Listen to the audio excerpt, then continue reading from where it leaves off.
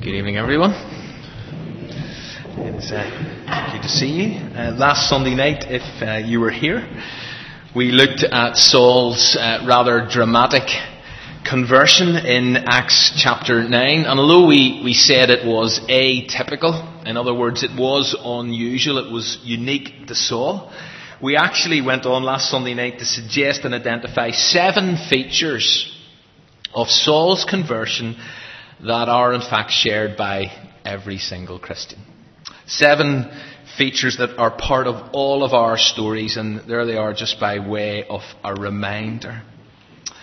Now, as most of us probably know, Saul, who, when you get to Acts 13, we discover is also known as Paul, and that tends to be how he's known for the rest of the story. But he goes on to become a key figure in the early church and a bit of a world traveller for Christ. And this evening we're going to take a bit of time to look in some detail at one of his adventures during a bit of a city-wide tour that he, along with some of his friends and colleagues, embarked upon, that took in places like Macedonia, Philippi, Thessalonica, Berea, Athens and Corinth. All key places, all really important. And Paul's input and impact in each city was very significant.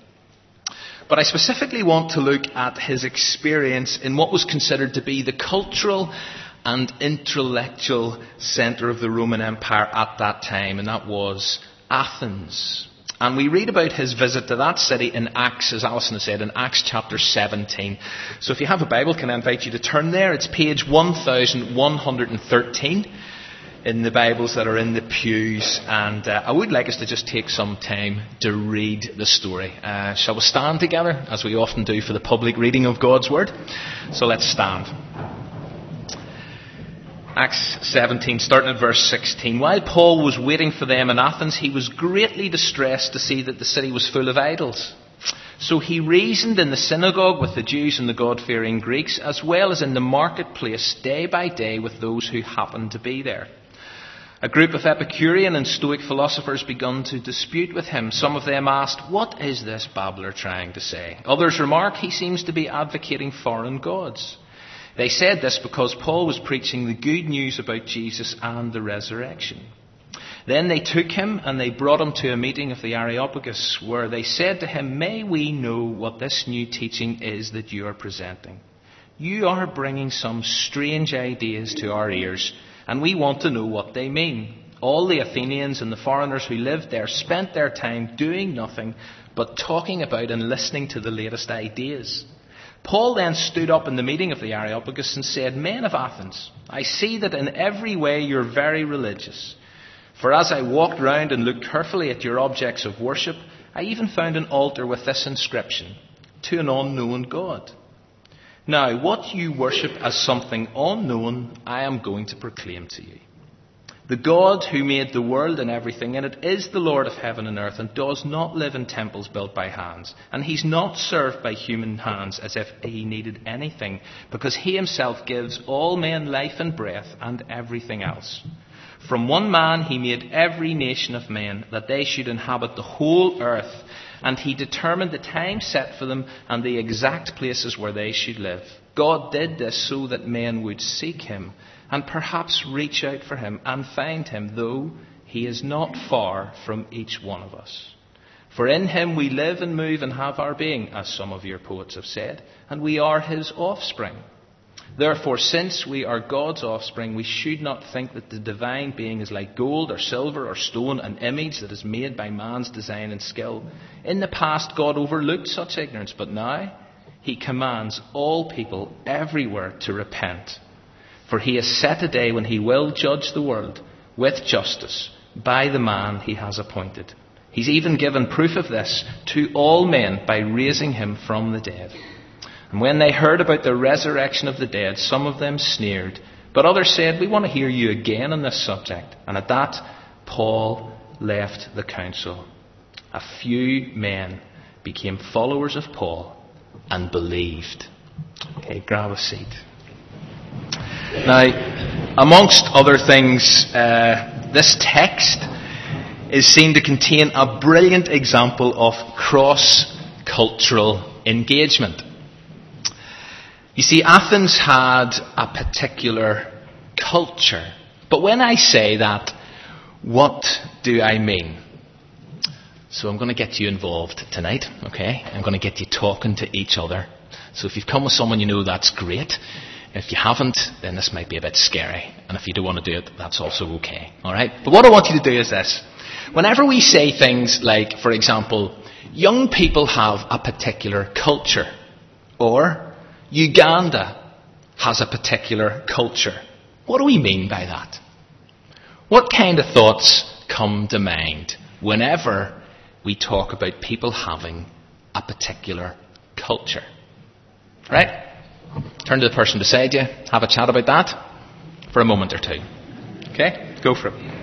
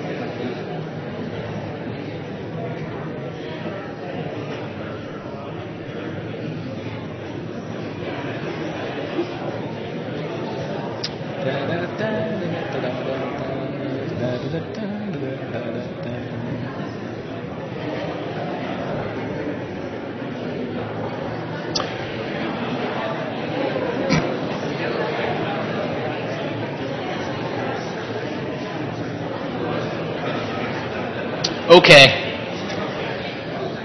So this is one of the things about people now having iPhones and smartphones. They can go online and look up definitions. Give me some feedback. What sort of comes to mind whenever people talk about culture? A shared sense of how you dress. Very good. Okay. So it's about dress codes. Yeah. Anything else? Oh, hold on a minute. One at a time there. Values. Thanks, Paul. Yeah. Traditions. Okay. Mindset. Yeah. Behavior. Food. Yeah. Art. Yeah. Language. Yeah. Whenever missionaries are heading off into a different cultural context, they need to have an understanding of that particular culture and things like, how do people behave in that place or in that environment? What's important to them? What do people value? What do people think about there? How do people think? What is their mindset? What influences them? What do people read in that culture? What music do they listen to? What is perceived as wisdom and who are those who dispense it? That sort of thing. In other words, and here's a very, if you like, raw and simple definition of culture. And I need to keep things simple. It's the way we do things around here. And I think that's brilliant. And the reason it's so important to understand and to be sensitive to culture and to the way we do things around here is because it enables you to make connections. If you understand the culture, you can then engage with it. And you can communicate into it far more intelligently and effectively. Now, I know this is a huge subject. And I do appreciate that. But as we retrace Paul's steps, and that's really just what I want us to do, I want you to hold some of those thoughts in mind, just some of those things we've been talking about. And I want to see what we can learn and what we can take from Paul's actions and reactions that might help us to do three things. Engage with others more effectively, share our faith more relevantly, and share Jesus more passionately. Engage with others more effectively, discuss our faith more relevantly, share Jesus more passionately within our contemporary cultural context. So let's look at the story, and if you do have a copy of the Bible, it'll be really handy so you can follow it with me. You see, Paul clearly arrived in Athens before his friends. So he's there by himself, and he's got time to kill. And so he takes a walk around the city. And he's struck by the sheer volume of idols. The number of objects of worship that he sees dotted all over the place. But struck's too tame a word, because look at verse 16. It actually says he was greatly distressed. In other words, deeply troubled. And apparently that phrase also implies there was an element of anger in his reaction. But he didn't lose it. He didn't rant and rave. He didn't point the finger. He didn't begin tearing down or defacing the idols. According to a number of commentators, although Paul was angry at what he confronted, he acted with restraint and respect. And that itself is a great lesson to learn. That whenever we as Christians recognise that, okay, people do today cram their lives with alternative objects of worship. There's no doubt about that. God has not given the place he deserves. People put all sorts of other things before God. And that should distress us. It should trouble us. It should anger us to a point. But how we then respond is critical. Because restraint and respect are key values and attitudes in our cross-cultural engagement with our friends, with our neighbours, our colleagues, and with our society in general. Because when we rant and rave, we create distance rather than build bridges. We need to act with restraint and respect as we observe our culture. So although Paul is greatly distressed, look at verse 17, and this is how you know he acts with restraint and respect. It says he reasons with people. But what is really interesting to me is that he talks to various people in different settings. So whenever he finds himself in a religious place, in a synagogue, it says he reasons with Jews and God-fearing Greeks. But his connection and his dialogue with people regarding spiritual issues is not restricted to safe places. He was also willing and keen to reason with people in the marketplace, or the agora as it was known, of that day, and on a daily basis. And again, at a very simple level, there's another great challenge here, that talking about faith, and talking about spiritual issues, and talking about what really matters should not be contained and confined to a church. And not to a one-day-a-week thing. Or with those who are naturally sympathetic, although it's great whenever we do talk about our faith with each other. But it's vital that our reasoning, sharing and discussing of faith spills out into our day-to-day lives. Wherever we find ourselves, whatever company we are in, whoever we are with, that we actually reason with people. With respect and restraint. But we reason with people. And within this particular marketplace in Athens, which was the sort of hub of Athenian life, it was the main public space in the city, philosophers, it turns out, would meet there. And they would reflect on life, the meaning of life, the way of life. And two of the groups in particular engaged with Paul, the Epicureans and the Stoics. And each of them had their own understanding of life and what was important. And you can kind of study, if you do want to go into exactly what it is they believed about life. But whenever I say they engaged with Paul, it's not entirely right, because look at verse 18. It says they began to dispute with him. And not only that, they were pretty unimpressed with him and his reasoning. Even though he acted with restraint and respect and he reasoned with them, they weren't impressed. And so they say, what is this babbler trying to say to us? Which is not exactly a complimentary comment in any cultural context. Now it turns out, according to the end of verse 18, that the thing that was the problem was that Paul's preaching the good news. Paul's preaching the good news about Jesus and his resurrection. And that was brave of Paul to do that in that place at that time. It wasn't only brave, it was really important. And the thing that had happened here was they thought, as they heard him, why they said, what's he babbling about, is that he was advocating foreign gods. That was what was the problem. More than one God. And sometimes I think one of the reasons that I must admit I'm rather reluctant to kind of share my faith and talk about Jesus is because I'm afraid of being misunderstood. Misunderstood. And yet the fact is, according to so much of Scripture, it's always a risk that we run. That we are increasingly surrounded by people who've got radically different worldviews than what we have. And therefore, whenever we present Jesus, whenever we share the good news, whenever we talk about his resurrection and his death and their importance, it's highly likely that people will really struggle with what we're saying. And may even say, like, what is he babbling on about?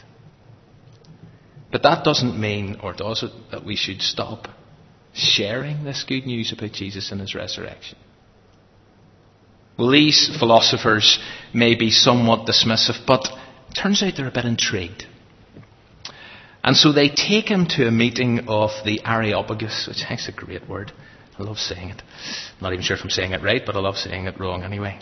But they take him to this place, and nobody's entirely sure exactly what this place was. Some people think he was dragged there and he was sort of put on trial, but some others think that that's reading too much into the text, that it doesn't appear that he was there under coercion.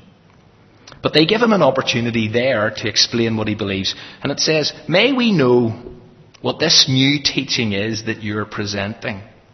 And so although, according to verse 20, they do think, listen, it's strange what you're saying, they're keen to hear more.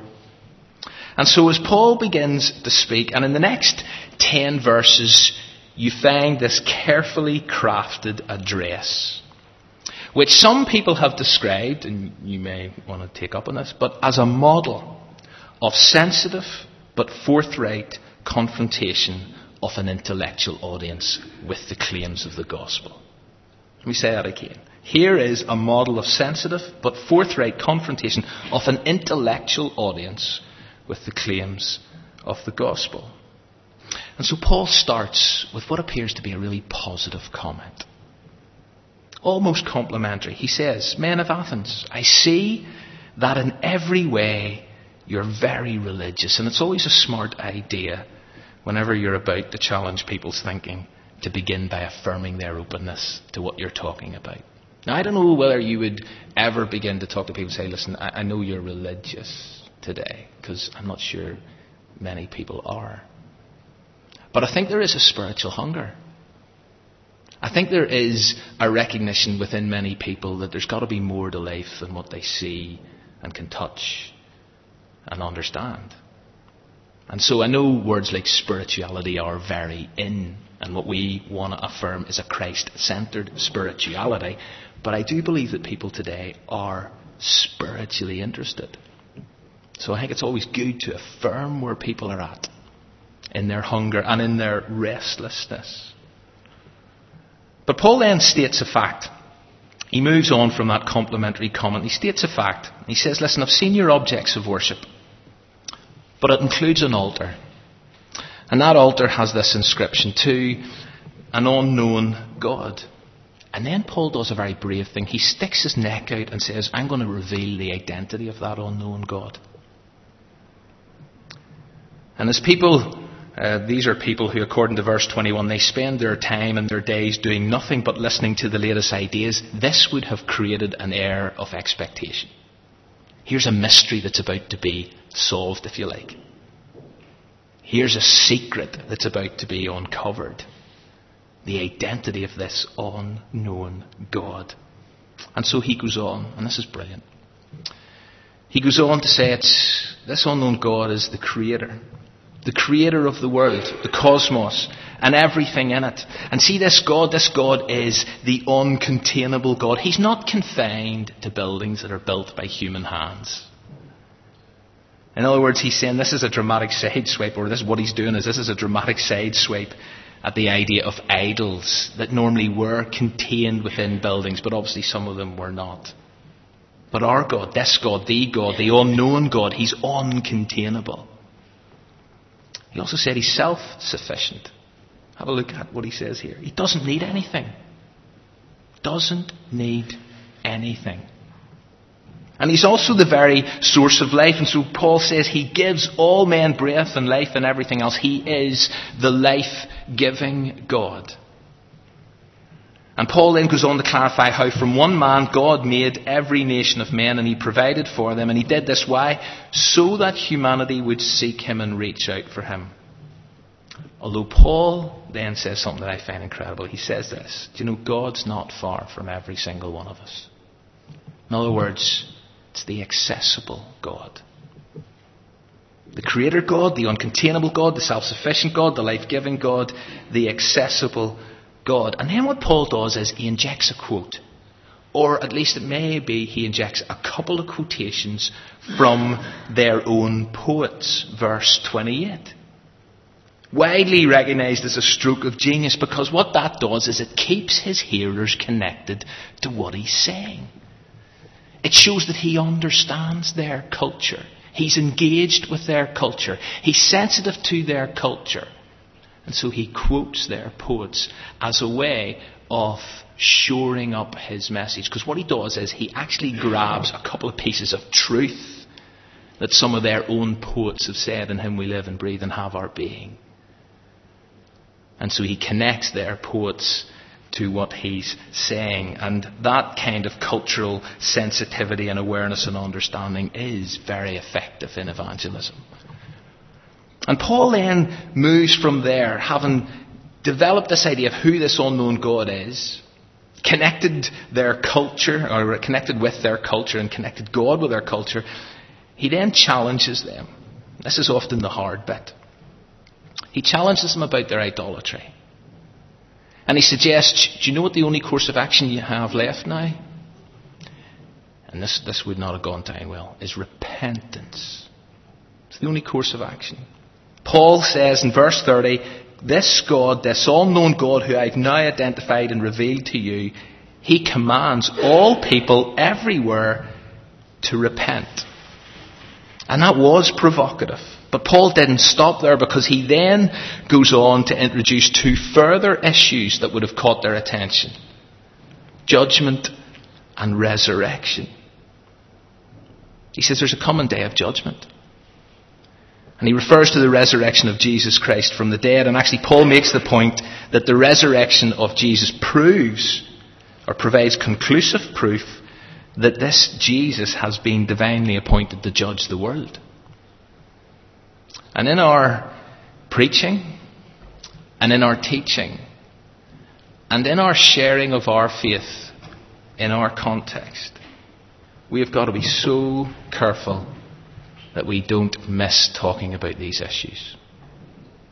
Repentance, judgment, and the resurrection of Jesus Christ. And they're not popular. They really aren't.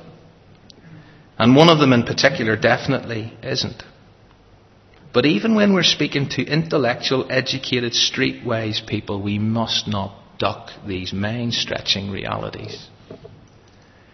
And Paul's speech here reaches a critical moment. And although up to now it appears that his audience have kind of been engaged, and engaged with him intently, although maybe quietly, whenever Paul mentions the resurrection of the dead, there's a reaction.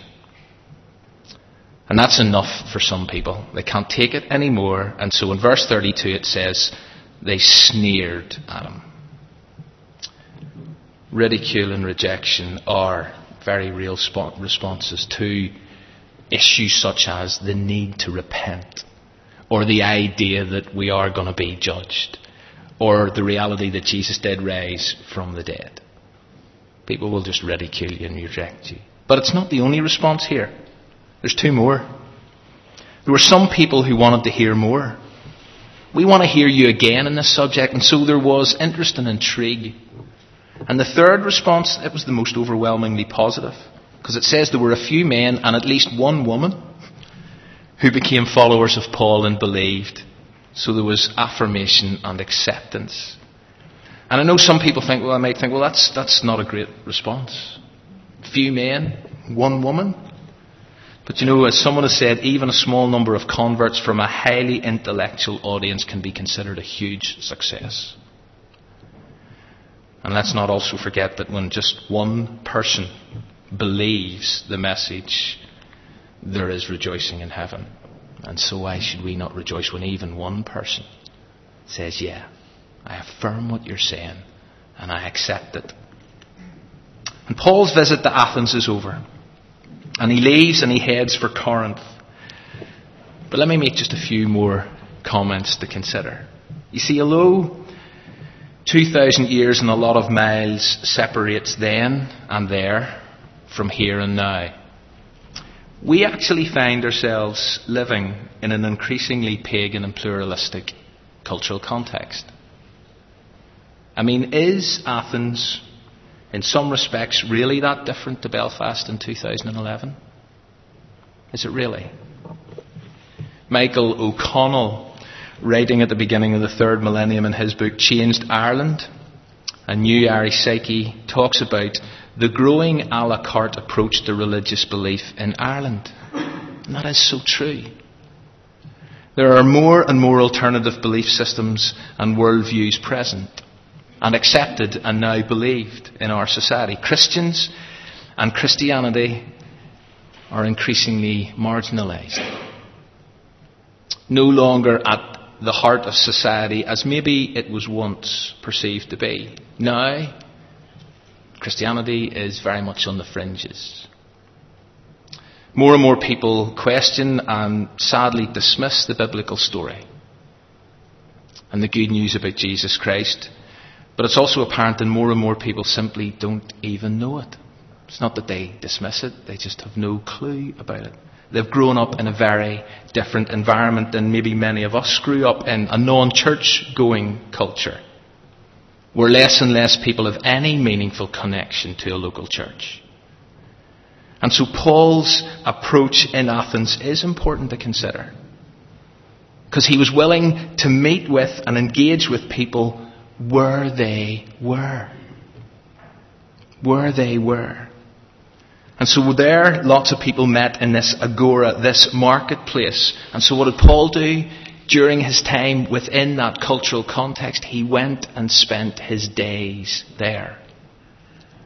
And the late John Stott, commenting on this aspect of the story, says this: the equivalent of the agora will vary in different parts of the world. It may be a park, a city square, a street corner, a shopping mall, a marketplace, a pub, a neighbourhood bar, or a student cafeteria. It's wherever people meet when they are at leisure. And therefore maybe our challenge is not simply to meet people in those contexts, because that's actually relatively simple at one level, to meet people in these places. The real challenge is to adopt Paul's model and engage with people and reason with them, connect with them, converse with them, be willing to convict them as we talk about and share our faith. We need to be relevant, absolutely we need to be relevant. We need to understand this culture. We need to be sensitive to this culture. We need to understand their questions. We need to listen to their objections about Christianity. We need to consider their alternative belief systems. But in doing that, we also desperately need to speak into their questions, their objections, and their alternatives. Paul did that. And if we are ever going to engage with others more effectively, discuss our faith more relevantly, share Jesus more passionately within our cultural context, then Acts 17:16-34 is a model to embrace. And I remember coming across this about 12 years ago, this piece of writing by Andy Hickford about good communication in any cultural context. And I've always found this so helpful. Good communication is in the language of the receptor culture. Good gospel communication truly engages an audience. True gospel communication will radically challenge any culture. And true gospel communication will always carry with it the possibility of rejection. And I know that's slightly simplistic, but I think it provides a really helpful framework for communicating into our current cultural context. And so as we go out from here this evening, the one thing I want us to remember is this. God is not far. I just love this. God is not far from every single person we will meet this week. That was true in Paul's day. We've got to believe that's true today. God is not far. God has made people to seek after Him. And so God's not far from every single person you lock eyes with this week. But part of what it means to be a Christian is to recognise that and to help people reach out and find Him. And to do that, you need to spend time with them. You need to get a sense of where they're coming from. And then you need not to be afraid. I need not to be afraid to speak into their lives words of life and truth whenever I get the chance. And may God help us to do that. Let's pray together.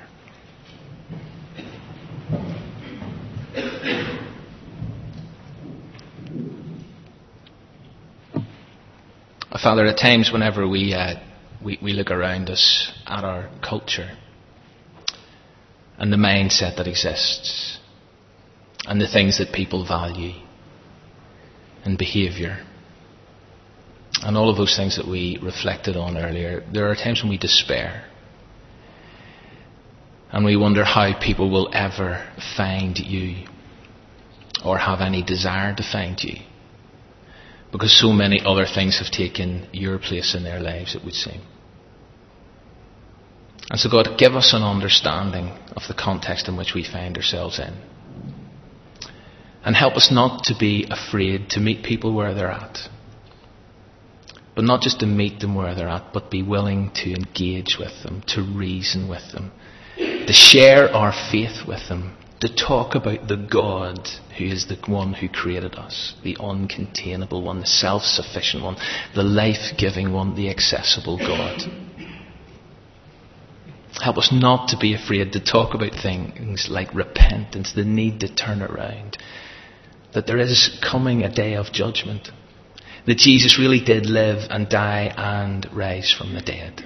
Give us the courage, God, to speak about these things. And help us, God, whenever the reaction we get is negative and when we're ridiculed or even rejected. But thank you, God, that there are some who are intrigued and interested, and there are others who affirm what we believe and accept it. And so, God, I ask for your help as we go from here into our marketplaces this week, that you would just give us a heart for the people in this culture. In Jesus' name. Amen.